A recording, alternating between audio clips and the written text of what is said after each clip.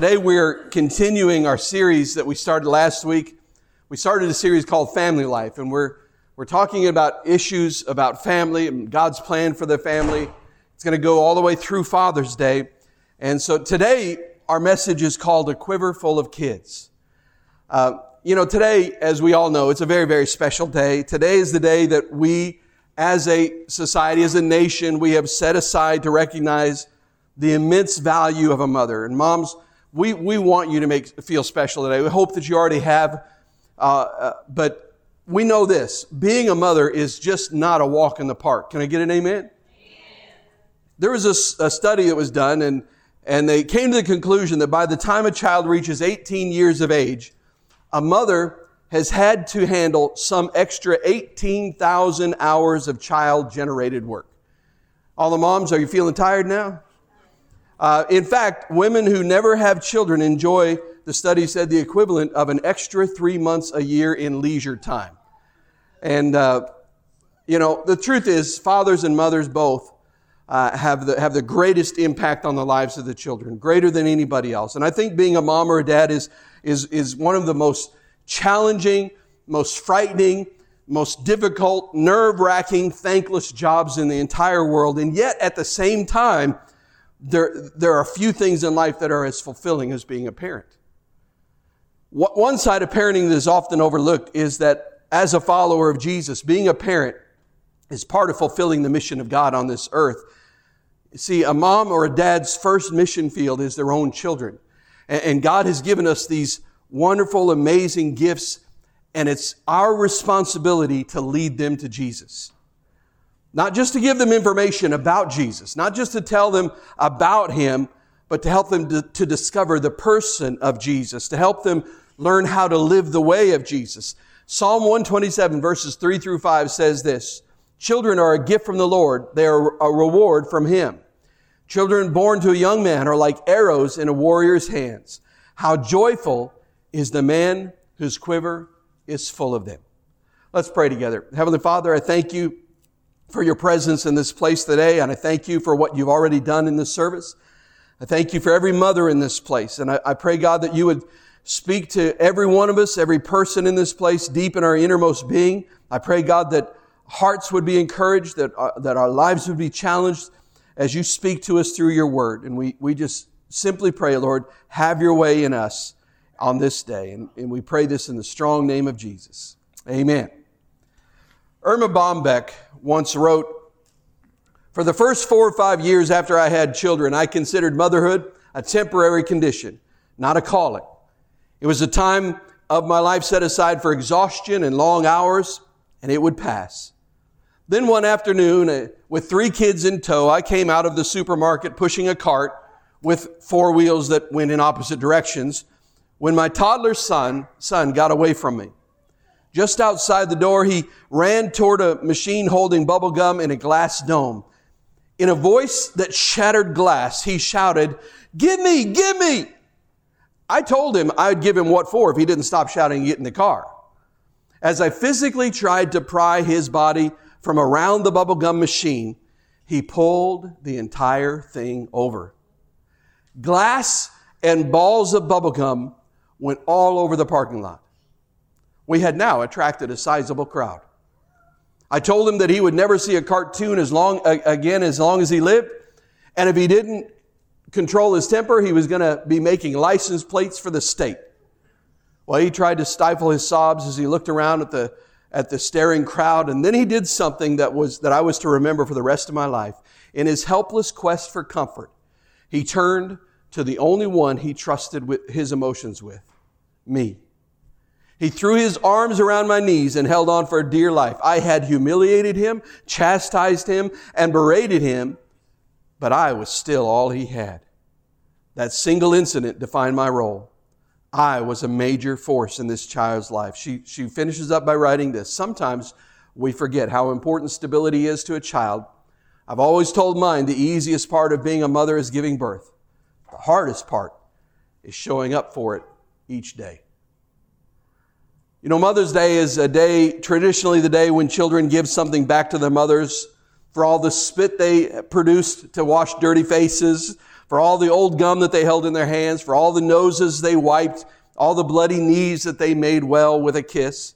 This is the day that mothers are rewarded for washing all those sheets in the middle of the night, driving kids to school when they missed the bus, and enduring all the football games in the rain. It is an appreciation day for making your children finish something that they said they couldn't do, not believing them when they said, "I hate you," and sharing their good times and their bad times. Their cards probably won't reflect it, but what they're trying to say is, "Thank you for showing up." You know, I can't think of a time in history when it's been harder to be a Christian mother or a Christian parent than today. It seems that virtually everything is pitted against the family.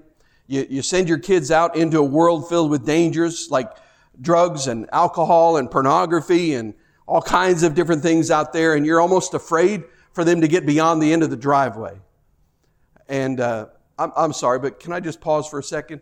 I'm getting a reflection through the window off of a windshield. I think it's Chuck's truck. If somebody might be able to move that, because I am being blinded. I appreciate that. The schools used to reinforce what Christian parents tried to teach in their homes, but that's not the case any longer.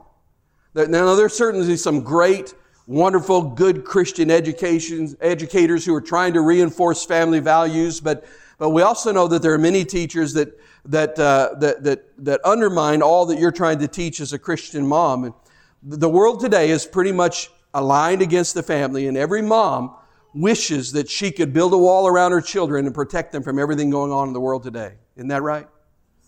Even in the home, you know, the assault on the family continues on television. Shows that have always been safe, that you're supposed to think there's no issues there. Suddenly they hear language that you don't want them to hear, and they see lifestyles portrayed that you don't want them exposed to. And on top of the difficulty of being a mom, society seems to be tearing down the importance of motherhood. We're told that women who choose to stay at home, which is a very difficult choice in today's economy, but mothers that choose to stay home with their children, they're told that they're second-class citizens almost because they haven't reached their full potential in life. Listen, being a mom is a tough job, and it's often a very thankless one. So the question is, with all of this going on, how can we be successful in raising our children to be men and women who love God, who walk in holiness and walk in love? Well, the passage that we read a few moments ago says that children are like arrows in the hands of a warrior.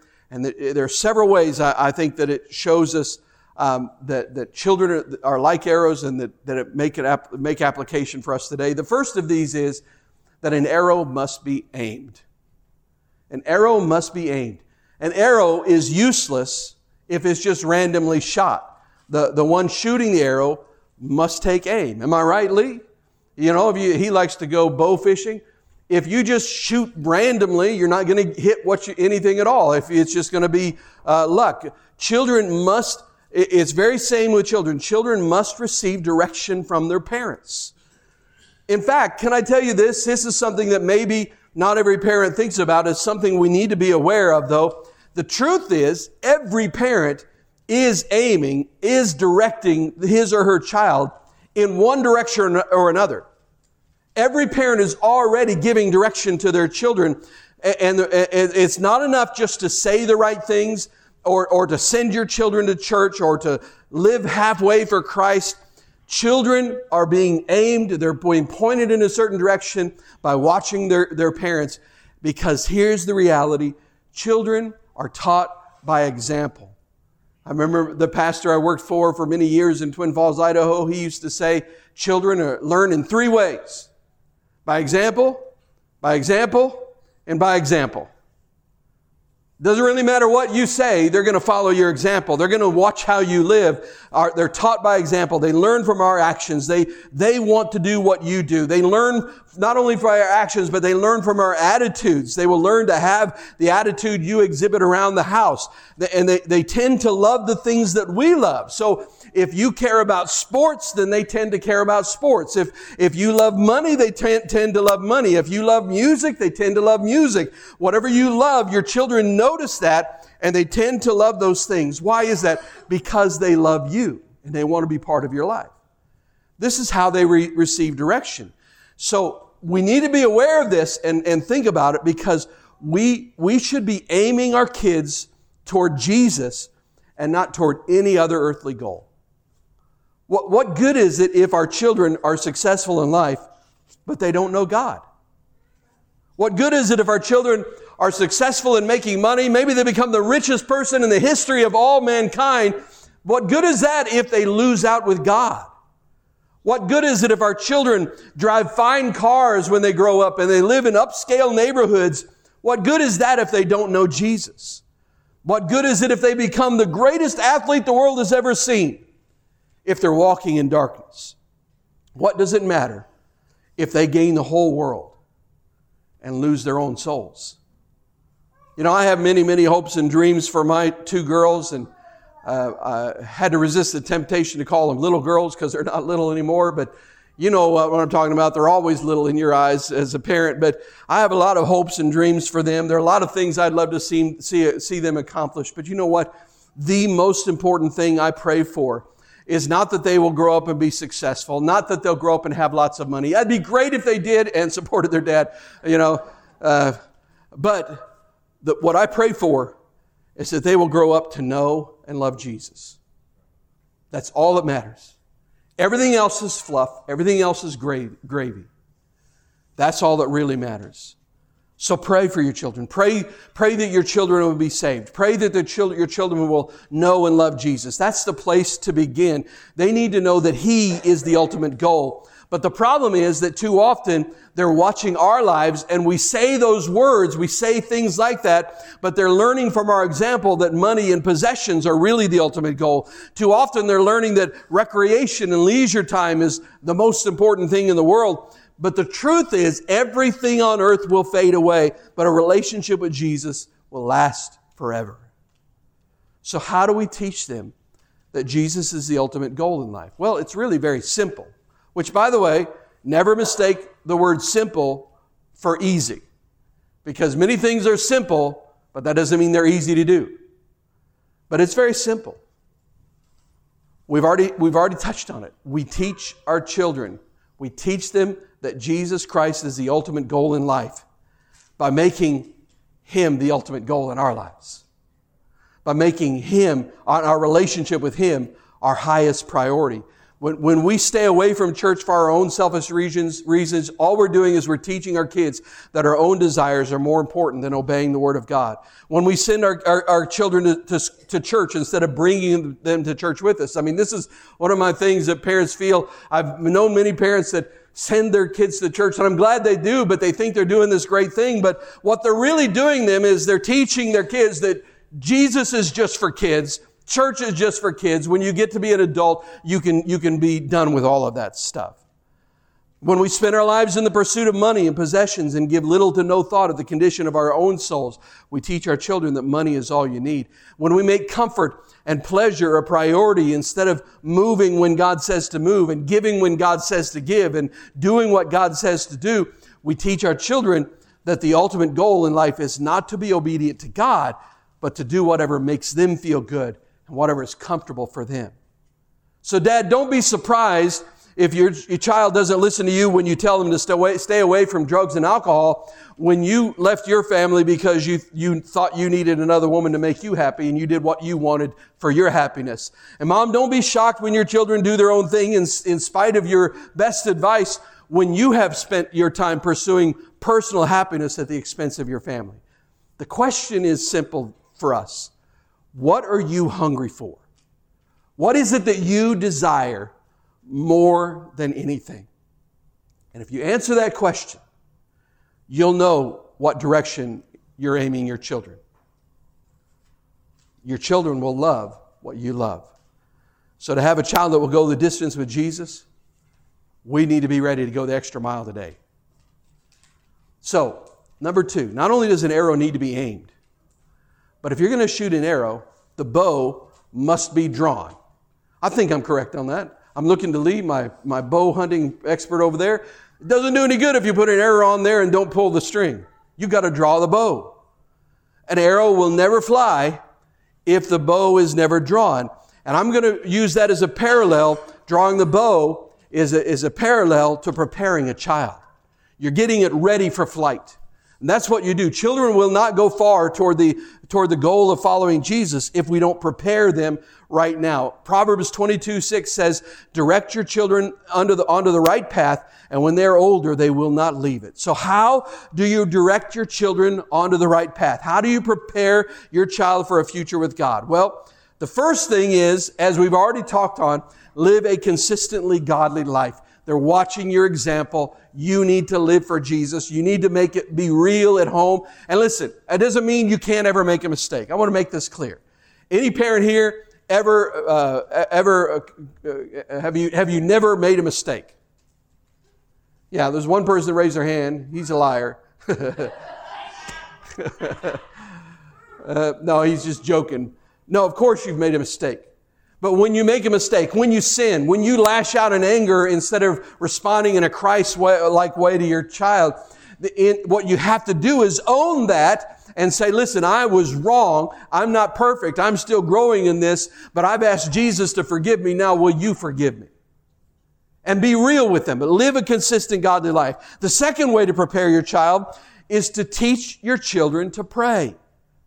And how do you do that? You don't teach your children to pray by sending them to Sunday school. You don't teach your children to pray by just simply sending them to church somewhere. You teach your children to pray by your example of prayer. Teach them to pray. Pray with them at home.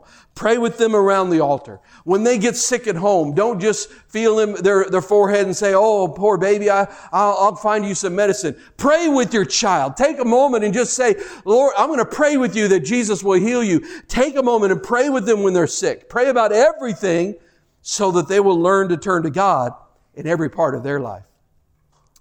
Ed Hill, who pastored Mount Zion Missionary Baptist Church in Los Angeles for years, he tells a story of how Mama's love and prayers changed his life. During the height of the Great Depression, Hill's real mother, who had 5 children of her own, she just didn't have enough food to feed all of them. So she sent the 4-year-old Ed to live with a friend in a small country town called Sweet Home. That's a great name for a small country town, isn't it? Sweet Home. Well, Ed, this friend, he just called her Mama. And as he grew up in Sweet Home, Mama displayed remarkable faith, which led her to have big plans for Ed. Against nearly insurmountable obstacles, Mama helped Ed graduate from high school. In fact, he was the only student that graduated from that country school that year. And she even insisted that he go to college. She took Ed to the bus station. She handed him the ticket, gave him $5, and said, now go off to Prairie View College, and Mama's going to be praying for you. Hill says he didn't know much about prayer, but he knew Mama did. So when he arrived at the college, by that time he had $1.90 left in his pocket. And they told him that he needed $80 in cash in order to register. Well, here's how Hill described what happened next. He says, I got in line, and the devil said to get out of line. But I heard Mama saying in my ear, I'll be praying for you. So I stood in line on Mama's prayer. Soon there was only one other new student ahead of me, and I began to get nervous, but I stayed in line. Just about the time the other student got all of her stuff done and turned away, Dr. Drew came up behind me and touched me on the shoulder, and he said, are you Ed Hill? I said, yes. Are you Ed Hill from Sweet Home? Yes. Dr. Drew asked, have you paid yet? Oh, no, not quite. He said, well, we've been looking for you all morning. He said, well, what do you want with me? And Dr. Drew said, well, we have a 4-year scholarship that will pay your room and board and your tuition and give you $30 a month to spend. And I heard Mama say, I'll be praying for you. Teach your children to pray. Third thing to prepare your kids, teach your children about who God is. Listen, I want you to understand this, mom and dad, both. You are the primary teachers for your children. There's no more, they're going to come across some great teachers in their time in the educational system, but there is no teacher like mom and dad. You're the primary teachers. That's the way God has designed it. So, but I want to tell you this. Don't spend your time teaching your children about the kind of rules we follow as Christians. Don't spend your time teaching about the kind of rules we follow. Teach them about the kind of God we serve. Listen to me. What we tend to do is we take these mighty acts of God and we sort of boil them down to children's stories. I mean, listen, I've said this before, but whatever gave us the idea that Noah's Ark was a story for kids?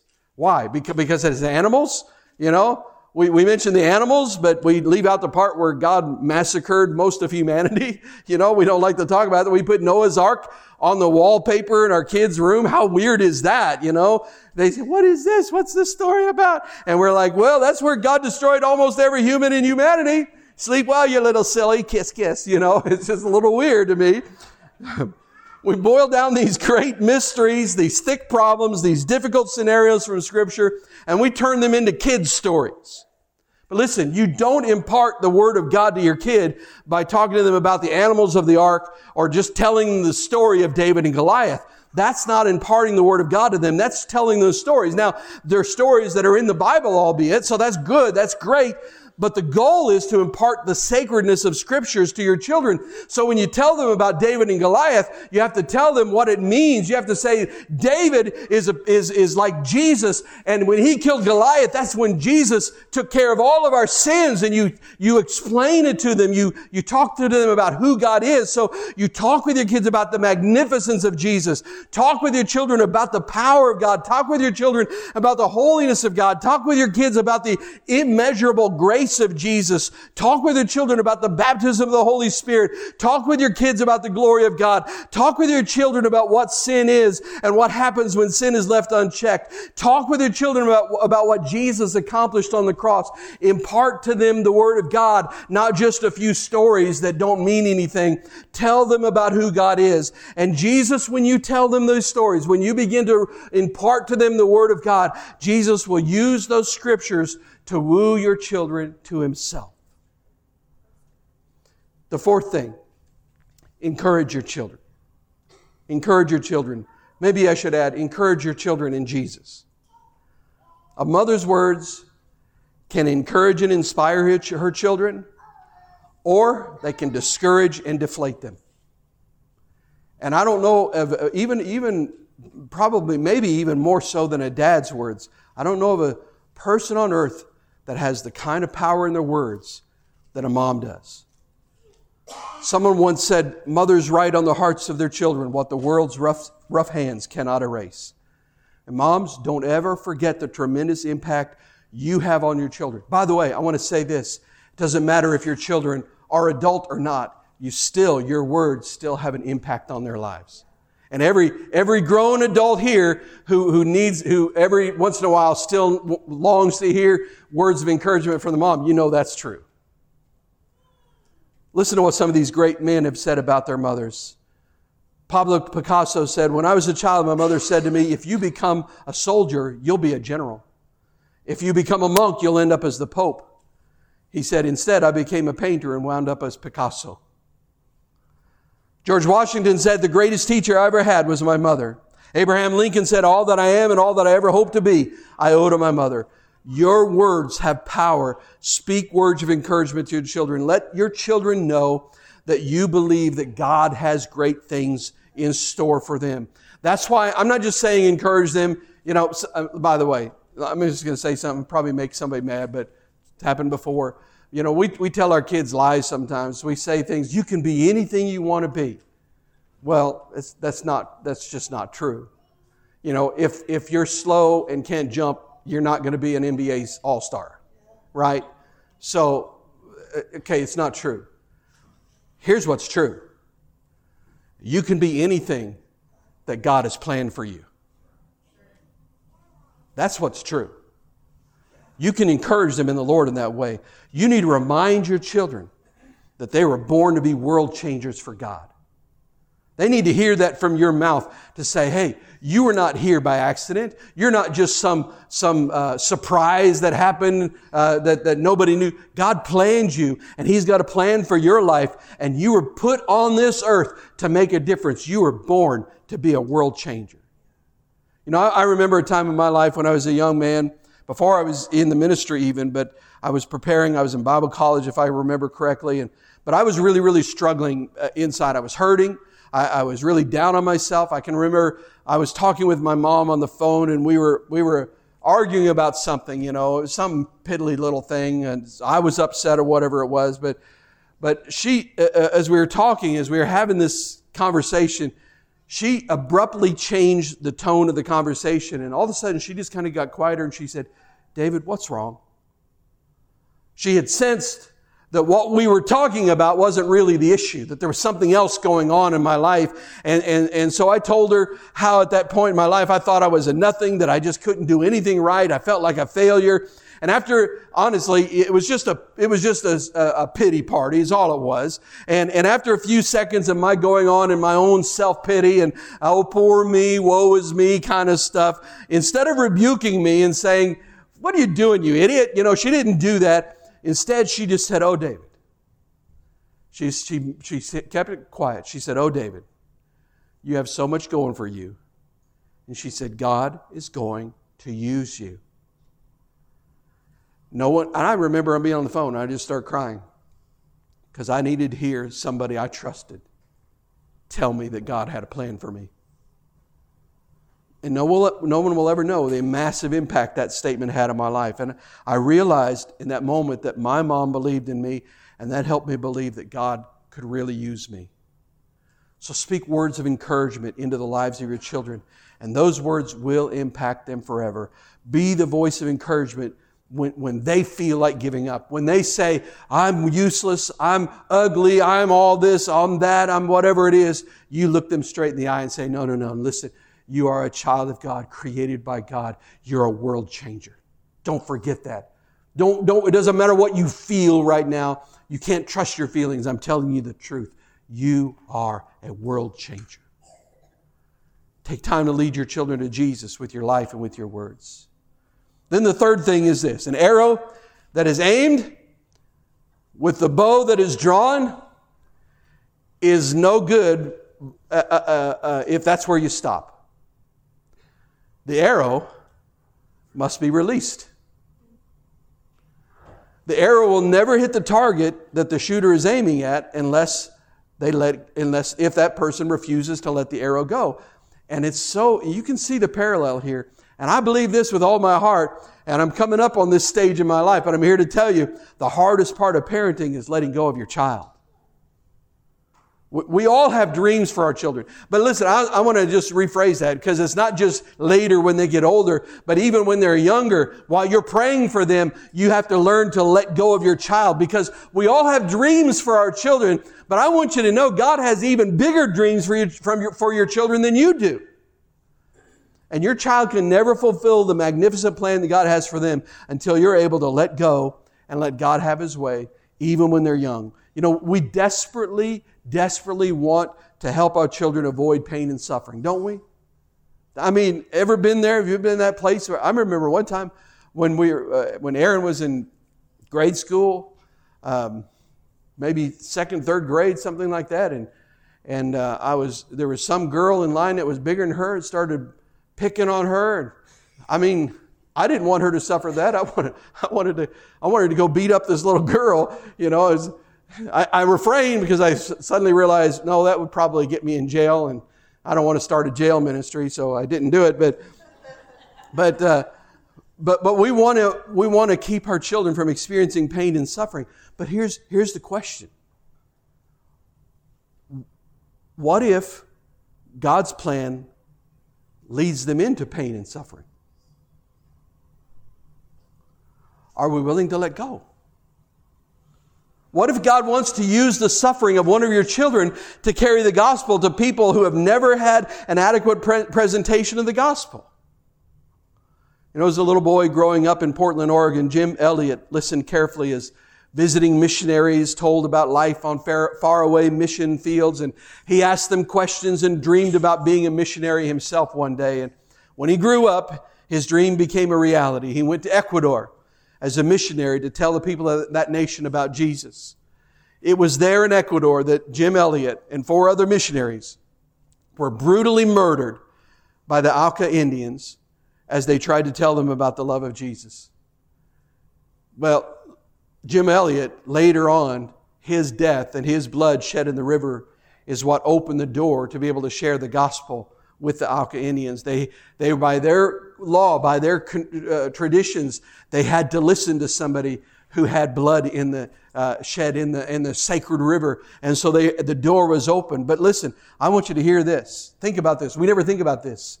I guarantee you, Jim Elliot's mother would never have planned such a violent end for her son. But it was through his death that the doorway to share Jesus with the Auca Indians was opened. Mary, the mother of Jesus, she would never have planned the kind of life and death for her son Jesus that God had planned, but it was through his suffering that the price for our sins has been paid. Paul's mother, the Apostle Paul, his mother, would never have wanted her child to go through the sufferings that he did, but it was through his sufferings that Europe received the gospel, and as a result, eventually, we then in the United States have been blessed with the gospel. Many, many great saints of God have suffered tremendously, but have been used by God to change the course of history in this world. So I just beg you, I implore you, let go of your child, entrust them to God's care, entrust them to God's plan. Just say, God, whatever you have for them, wherever you want to take them, you do it. I'm here to tell you, there's going to be some suffering down the road for them at some point in time. That's the way of this world. We live in a broken world, and there's suffering that comes. And God may even lead your child into some suffering, but I'm here to tell you, God's glory will follow. You know, I have found over the years, I spent many years, almost 2 decades in youth ministry. And I can't tell you how many times that we'd go to camp and God would do some powerful work in a child's life, and they would sense the calling of God on their life to go into ministry, and which, by the way, ministry is a calling, not a profession. If you're not called to it, you won't last very long because it's not easy. But we'd go home from a summer camp, and these kids would be on top of cloud nine. They'd be so excited. They'd be just practically high on Jesus. They're so excited about what God's doing, what God wants to do. And they'd go home and they'd tell their parents, they'd say, Mom, Dad, I feel called by God to go into ministry. And the biggest obstacle in those kids' lives often was their parents. Their parents would say, oh, well, we'll see. I think maybe it's just emotional. You know, you should have something to fall back on. No, listen, if you're called by God, you don't need anything to fall back on. And I've seen parents just crush these great spiritual dreams that their children had of pursuing a life of ministry. But I'm here to tell you, this is the highest calling that we have. It's a greater privilege to be a preacher of the gospel for me than it would be to be the President of the United States. This is a high calling. So I'm here to tell you, just let go of your child. Let God have His way with your child. Let Him do what He wants to do. And if He leads them to suffering, it's because glory will follow. So learn to let go. Parents, you have an awesome, fearsome, God-given responsibility before God. Your children desperately need you. They need you to take time for them. For if you don't, you'll never have a chance to give them direction. I don't have time to tell you the story now, but I'm here to tell you, if you're not there for them when they're 3, they're not going to show up for you when they're older. Prepare your children for a lifetime of serving God and let Him have His way with your child. Mom, I'm here to tell you, you are a force to be reckoned with in the life of your children. And I also want to say this. There are many of you ladies here that you may not be a mom, but you have an impact on the lives of children around you. You have the same force. You are a force to be reckoned with in the life of children. Become a mama who knows how to pray, because your prayers are powerful. Your prayers know no bounds. Your prayers can reach around the world and back. Your prayers can break the chains of the enemy when your child is running from God. Your prayers can provide protection for your children that you could never provide in your own capabilities. I want to tell you about a young man named Peter Richley. Peter Richley we're going to close with this. Peter Richley was running from his old life in England. He was dissatisfied with his uneventful life and struck out for Australia. He spent many years on the seas as a sailor, and It was in the year of 1820 when Richley became caught up in a series of incredible circumstances. Richley found himself treading water after the ship on which he had been sailing sank. In 1820 now, sailing, sinking, swimming, and being saved were not all that uncommon, but still Peter Richley's story is unique. See, the ship that rescued Richley after being shipwrecked and lost at sea, that ship also ended up going down. For a second time in his journey, Richley found himself bobbing like a cork in the ocean. Well, eventually a third ship found Richley and rescued him. And for a third time, Richley was hauled out of the drink and onto the deck of a rescue ship when that ship, you might guess by now, when it sank. As did the fourth ship and the fifth ship. I'm just going to say parenthetically here, if I was on that sixth ship when we pulled him up and he told me the story, I'm throwing him back. But it was after that fifth ship that went down that Richley found himself floating in the solitude of the sea, and he came to the conclusion that God was saving him for a purpose. And sure enough, another ship called the City of Leeds, it was named after the city of its origin. The City of Leeds came by and answered his call for help, and it was a ship traveling from England to Australia. Well, the crew of the City of Leeds hoisted Peter aboard, and it took just a short time for Richley to be dried off and fed and pronounced healthy by the ship's doctor. Before Richley settled down, though, the ship physician asked a favor of this 19th century Jonah. He said, there's an old lady on board our ship who is headed to Australia to see her son, and she has become quite ill. She seems to be drawing near to death. And in her lucid moments, she asks to see her son.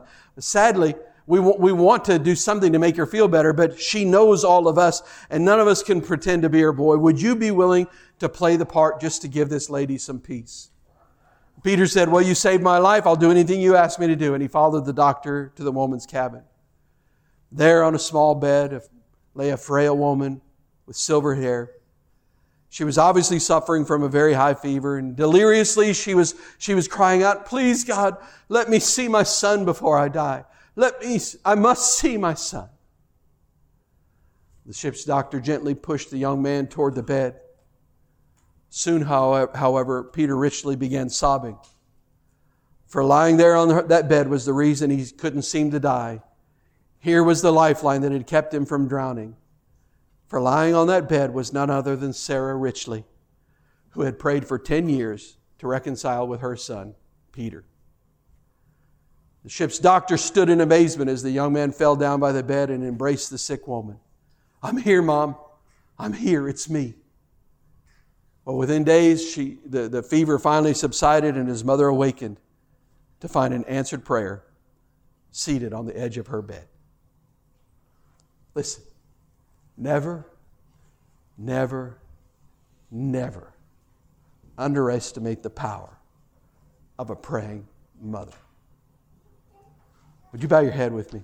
Father, I thank you for every mom in this place.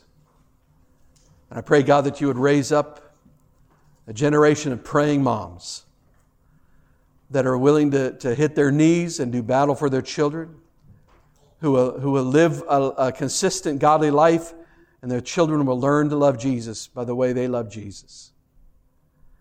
And God, I know that there are some here today that maybe there are moms who have children who are running from God. I pray, God, that you would help them in those moments where they feel discouraged and they feel like giving up and it just seems like nothing's happening. God, I pray you would encourage their hearts and they would keep on praying, because there's power in that prayer.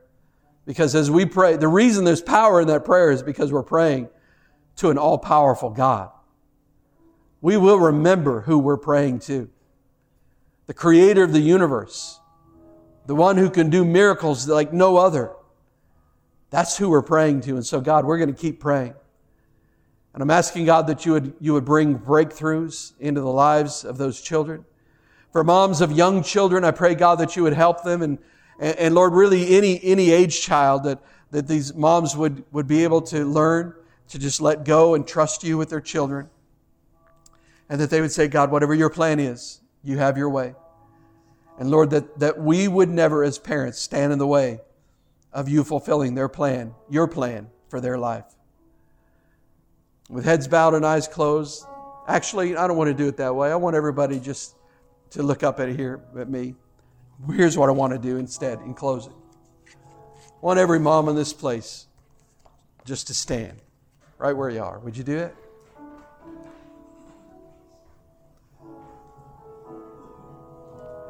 Moms, I want you to hear me. You are heroes of the faith. You are warriors. And your prayers make a difference. And God's going to raise up your children. I don't care who they are, how old they are. I don't care what issues they may have had. I'm here to say I believe God's going to raise up your children as world changers. Some of you are old enough, it's your grandchildren. You look at them and I want you to know I've been told, I don't have grandkids yet, but I've been told that it's a whole new level of love with those grandbabies.